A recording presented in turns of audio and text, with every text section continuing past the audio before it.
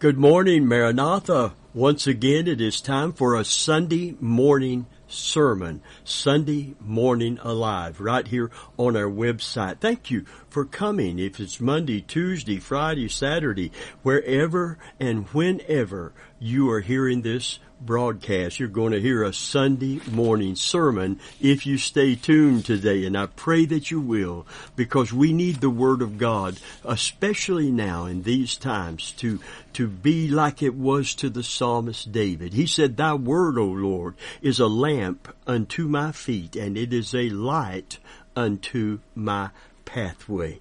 Praise God. I'm glad we have the Word of God as a light and a lamp in this sin-darkened world, in this time called the end times, this perilous time that we are in.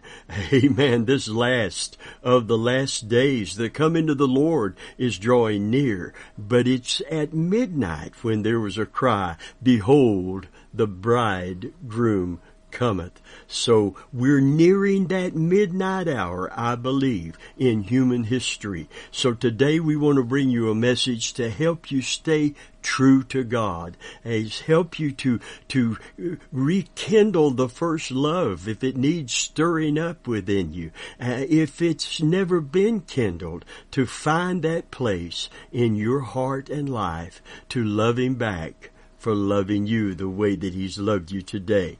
Love will hold us. Love believes all things, endures all things. Amen. It never ends, and it never fails. Praise God. If you want the kind of love that will make you non-compromising and devoted, it comes by being stimulated by His great love for you and for me today. That's what stimulates it. The Bible said we should love the Lord our God. It's not should. It's not a suggestion. It's a commandment. Thou shalt love the Lord thy God with all thy heart, thy mind, thy strength, thy soul, thy body, everything we are and everything we have. Now, we can't just turn that on like a switch in us. So God not only tells us to love Him like that, but especially in the new covenant, He stimulates that kind of love, bringing that kind of devotion through giving His Son and Christ giving His life at the cross. Amen. That's why this message is so important. It's to stimulate that love to be returned to Him, to be reciprocated back to Him. Hallelujah. Amen. If you turn with me in the Bible, Ephesians 4 and verse 32, listen to what it says on the subject, forgiven for Jesus' sake. Forgiven for Jesus' sake. Such amazing grace. Hallelujah. Amen. I can't wait to get into this message today, because I have this message inside of me, and it's like a percolator perking. Hallelujah. Amen. I feel the presence of God here today. I pray that you will sense the presence of God right where you are. If you're not a Christian today, please stay tuned. Have you ever heard of the song? Maybe you were raised in a Christian home and you haven't come to the place in your life to make that all-important decision to receive Christ as your Savior.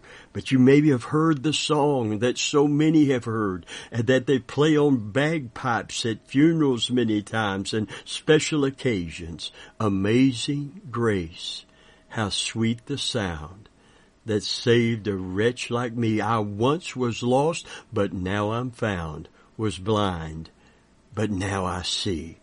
Amen. Forgiven for Jesus' sake.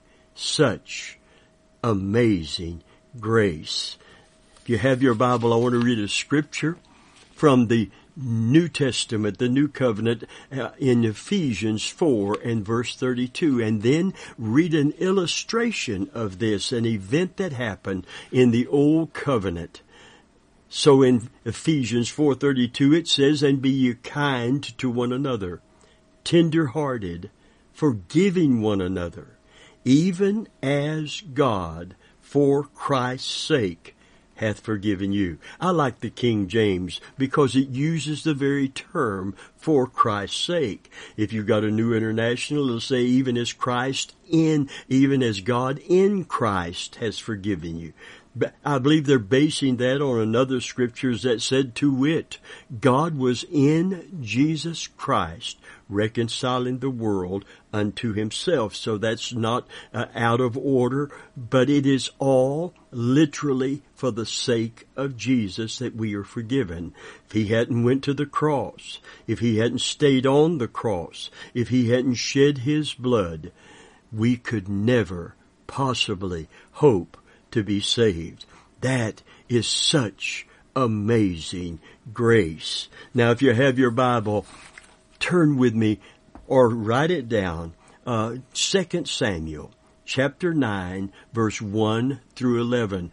Beautiful, beautiful, true event that happened on this subject, blessed for the sake of another. And it is the story of Mephibosheth.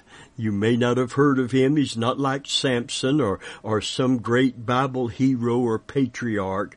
But boy, does it tell us something about how amazing grace is and how grace works and how God grants it to us because of his great mercy and great love wherewith he loved us. Amen. Let's read it together. 2 Samuel 9, 1 through 11. While you're turning or writing it down, let me make a statement to you. Grace is one of the most beautiful words and terms in all of the Word of God because it encapsulates God's redemptive love for fallen man. When he punished his Son for our sins and forgave us for his sake. And this story here of Mephibosheth captures beautifully the character and the consequences of such amazing grace. 2 Samuel 9. Let's read together, beginning with verse 1.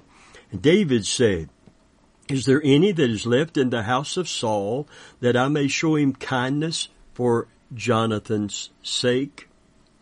And there was in the house of Saul a servant whose name was Ziba. And when they had called him unto David, the king said unto him, Art thou Ziba? And he said, Thy servant is he. And the king said, Is there not any of the house of Saul, that I may show the kindness of God unto him? And Ziba said unto the king, Jonathan hath yet a son, which is lame on his feet. And the king said unto him, Where is he? And Ziba said unto the king, Behold, he's in the house of Machir, the son of Amiel, in Lodebar. And David sent and fetched him out of the house of Machir, the son of Amiel, from Lodebar. Now when Mephibosheth, here he is, the son of Jonathan, the son of Saul, was come unto David, he fell on his face and did reverence. And David said, Mephibosheth? And he answered, Behold thy servant. And David said unto him, Fear not, for I will surely show thee kindness. You see, that's why the scripture in the New Covenant tells us to be kind to one another and forgiving, to show the grace to each other that God has shown us, the forgiveness to one another that God has shown us. Let me read that again in verse 7. David said unto him, Fear not, for I will surely show thee kindness for Jonathan thy father's sake. And I will restore thee all the land of Saul thy father, and all thou shalt eat bread at my table continually. And he bowed himself and said, What is thy servant that thou shouldest look upon such a dead dog as I am? In relation, he has nothing. He owns nothing. His future is bleak. He's handicapped. All he could do is beg for someone to help him, to have mercy on him. And here is the King of Israel granting unto him an inheritance. Praise God. And no wonder the songwriter said in Amazing Grace that it saved a wretch like me. O wretched man that I am, Paul said, who shall deliver me from this body of sin? But then he said, I thank God through Jesus Christ. Hallelujah. Listen, verse 9 said, Then the king called unto Ziba, Saul's servant, and said unto him, I've given unto thy master's son all that pertaineth to Saul, and all his house. Thou therefore and thy sons and thy servants shall till the land for him, and shall bring in the fruits, that thy master's son may have food to eat. But Mephibosheth, thy master's son, shall eat bread always at my table. Not only is he not going to have to worry about shelter and food, he's going to inherit all of this, and others are going to till the land. But he said he's going to sit at my table, at the king's table. Now Ziba had 15 sons and 20 servants. Then said Ziba unto the king, According to all my lord the king hath commanded his servant, so shall thy servant do. As for Mephibosheth, said the king, he shall eat at my table as one of the king's sons. And Mephibosheth had a young son whose name was Micha, and all that dwelt in the house of Ziba were servants unto Mephibosheth. So Mephibosheth dwelt in Jerusalem, and did eat continually at the king's table. He's lame in both his feet, but it didn't make any difference at all. He owned nothing. He would have become a beggar and maybe died of starvation. But here he is, seated at the king's table continually. Oh, how amazing grace is. Paul put it this way in the New Covenant. What manner of love is this? That we might be called the sons of God. And if sons of God, then heirs of God. And if an heir of God, then an heir of Jesus Christ. Amen. Listen, friend of mine, this grace is amazing, and it flows to us for the sake of another. For Jesus' sake, we are forgiven. Number one, I want to tell you this morning that God is the initiator of saving grace. And David said in verse 1, Is there any left of the house of Saul that I may show him kindness for Jonathan's sake? Someone has said this, saving grace is something that begins and ends with God. Man does not seek God, God seeks men. I want to add to that. Listen. Every world religion without exception, man is seeking God. Their concept of God, their man-made God, their idol does not seek them. They have to seek Him through all kinds of religious rigmarole. But saving grace is something that begins and ends with God. Man does not initially seek God, but God seeks men. In Romans 3:11 it said, There's none that understandeth. There is none that seeketh after God. Second principle here is that man does not initiate salvation, God does. Man does not provide the means of salvation by some great work that we do to earn it or merit it. Grace is unmerited favor. You can do a lot of things to thank God for it, but you can't do anything to earn it except to repent of your sin and receive Christ as your Savior. Hallelujah. Look at Romans 5 in verse 8. It said, But God commendeth His love toward us. While we were yet sinners, Christ died for us. Hallelujah. God saw the need of man, and He took the initiative. He provided a Savior to cleanse us, a Spirit to draw us, and a plan to save us. Have you got on your shouting shoes today? I'm telling my dear sister and friends up in Tennessee, I know you got on your shouting shoes today. Grace is totally sovereign. It's something that God does for man.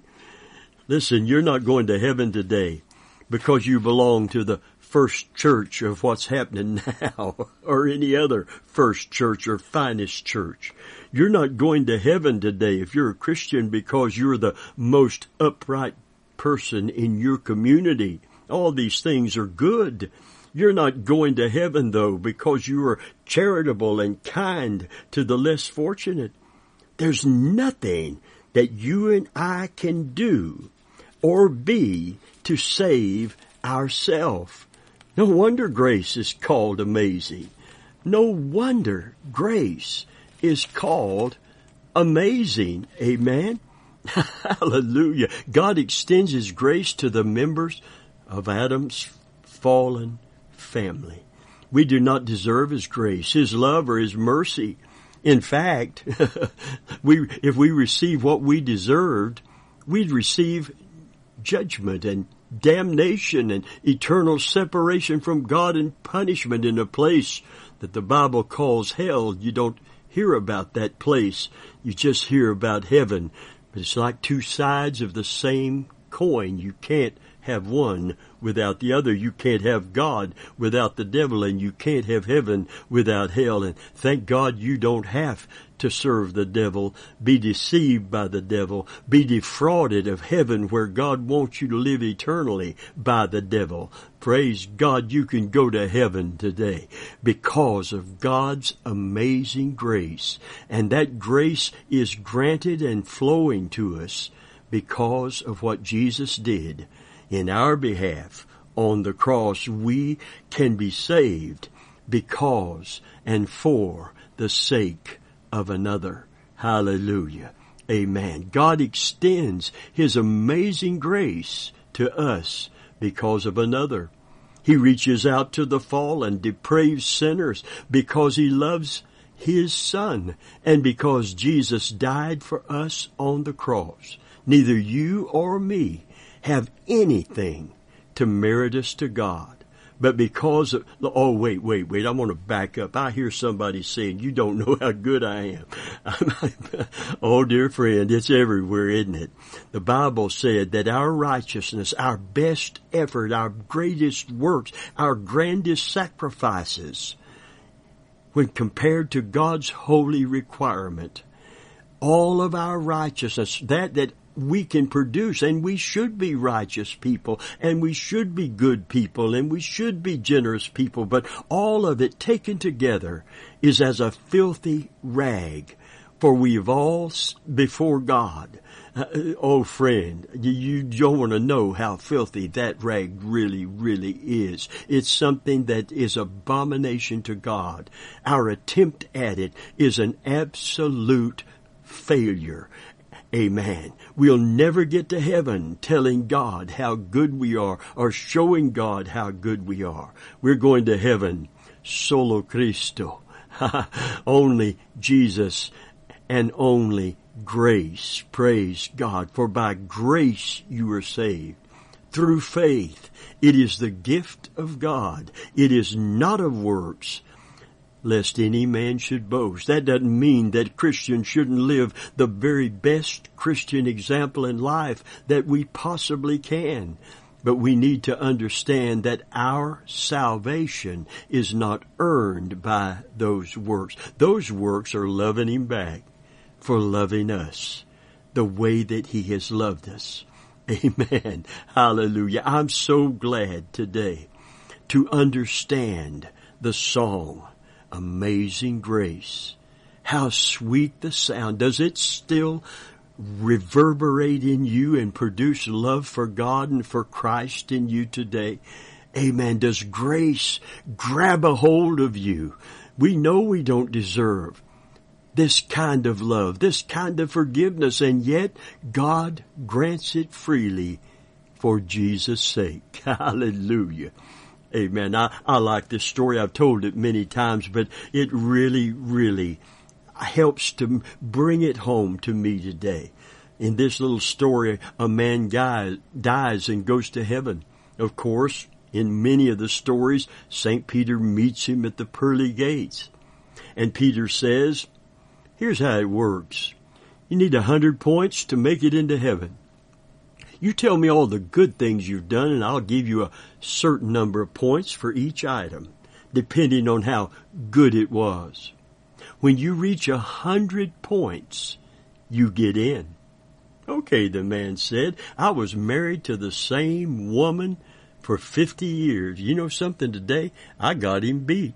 I'm getting ready to celebrate 60 years with the same woman. Amen. And I never cheated on her, even in my heart. Oh, friend, now we're getting close to home, aren't we? That's wonderful, says St. Peter. That's worth 3 points. 3 points, he says. Well, I attended church all my life and supported its ministry with my tithe and service. 1 point. Golly, how about this? I started a soup kitchen in my city and worked in a shelter for the homeless veterans. Fantastic. That's good for 2 more points, he says. 2 points. 2 points, the man cries.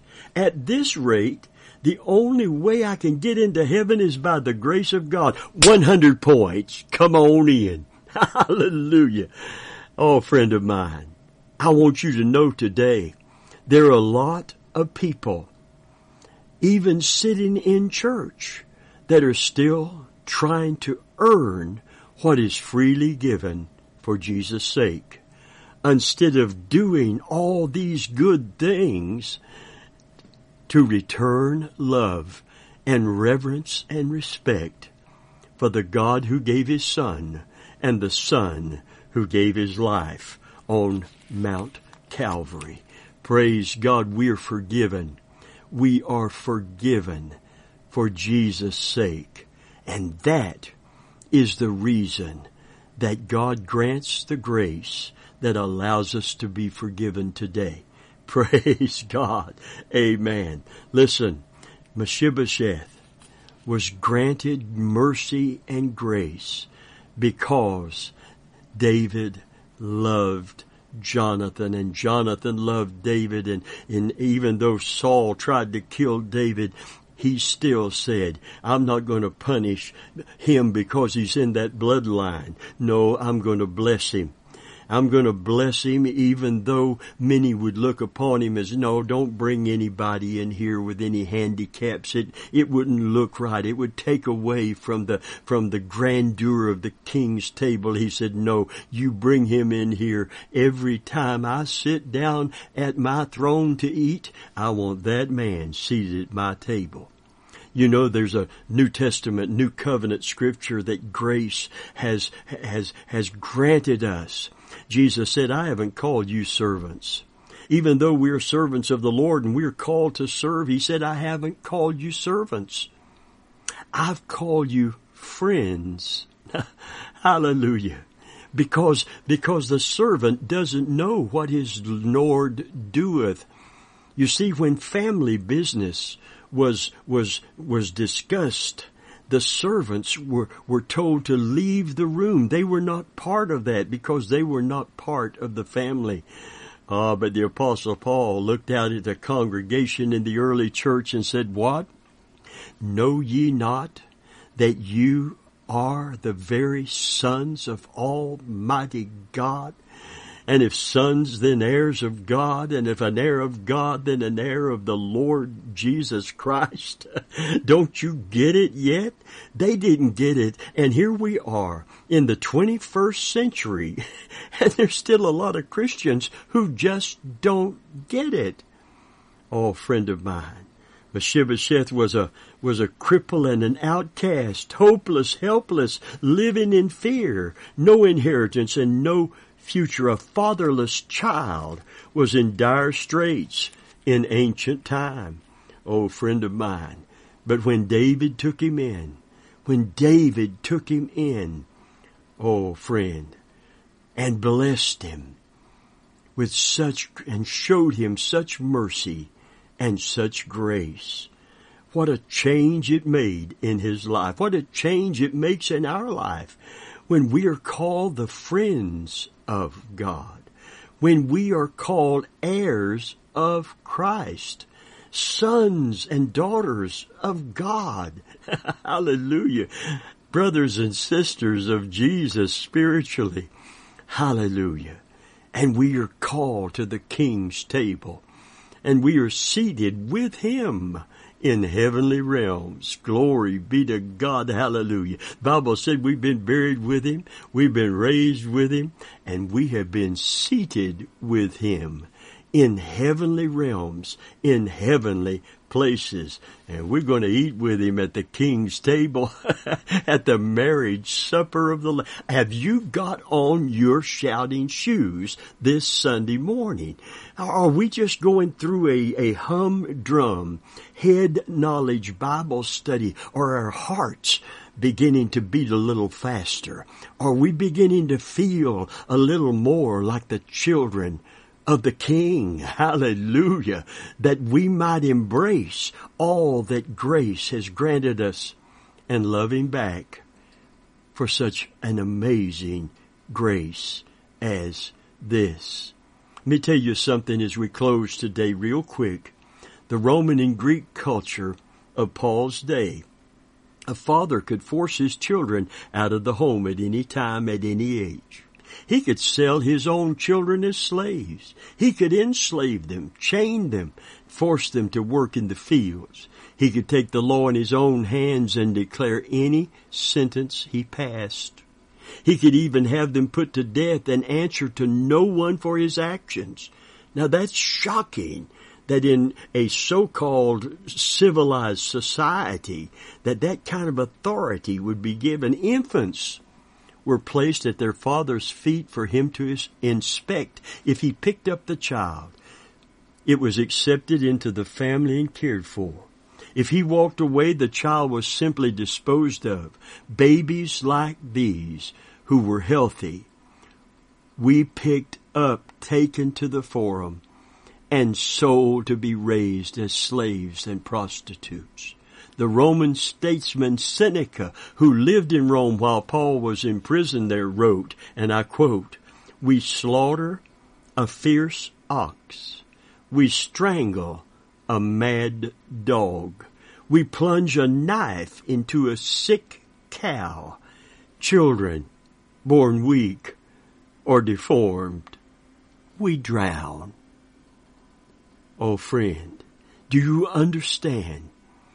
We were all spiritually deformed. Sin had deformed us. Grace transforms us.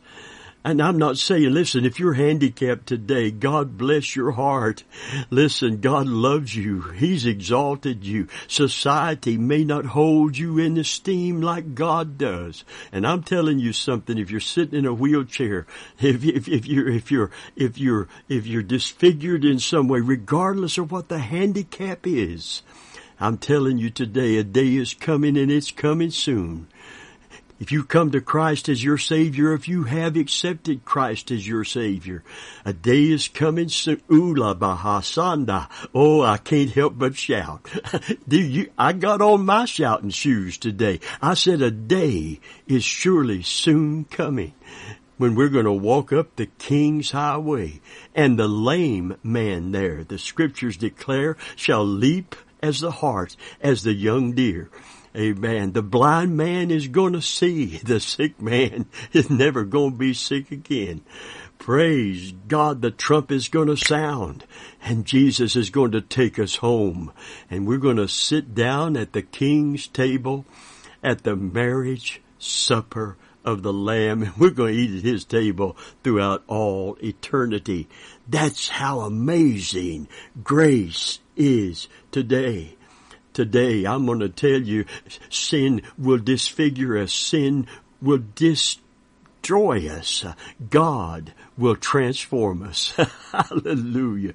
Amen. Grace is a transforming power because it gives us the opportunity to be translated out of the power of darkness and into the kingdom of God's dear Son. This is such amazing grace this morning. Today, if you're a Christian, I want you to know you were an old sinner, and you have been saved by grace through faith. But you are no longer an old sinner. Hallelujah. You are now a son of the living God. You are an heir of Jesus Christ. And because of that, you're an heir of God and a joint heir with Jesus Christ. And today you need to square your shoulders, not in pride, but in confidence in who you are now that you have been saved. You're a son. You're a child of the living God. And you're seated at the King's table. Hallelujah. Praise God. He prepareth a table for me, and He anoints my head with oil. I'm so glad today to be a child of the King. Today, if you don't know Jesus as your Lord and Savior, you can become a child of the King. Sin is disfiguring you. It will ultimately destroy you. But thank God, you can be forgiven because of this amazing grace. For the Jesus' sake, you can be forgiven. God will pardon you for Jesus' sake if you repent of your sin and receive His Son as your sovereign and your Savior. Come to Christ today. Come to Christ today and taste this grace and love Him back for loving you like that, and serve Him with all that you are and all that you have, and be ready for the soon coming of Jesus Christ. Amen.